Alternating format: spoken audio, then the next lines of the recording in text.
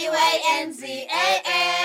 It's Kwanzaa for the family. New principle every day. Hey. It's Kwanzaa for the family. K-W-A-N-Z-A-A. Hey. Kwanzaa for the family. New principle every day. Hey, it's Kwanzaa for the family. Hey HBCP, it's day 5. Habari gani. Today's principle is Nia. It means purpose. Yep, and the definition is to make our collective vocation the building and developing of our community in order to restore our people to their traditional greatness. A simple way to say it is the goal of working together to build community and further the African culture, because I am not sure what vocation means.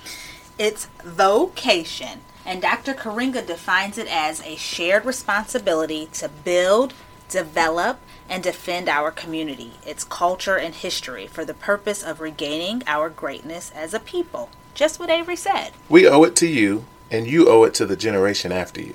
I think I understand. We must make it our mission to advance Black people and tell our stories, build our communities, and celebrate our greatness.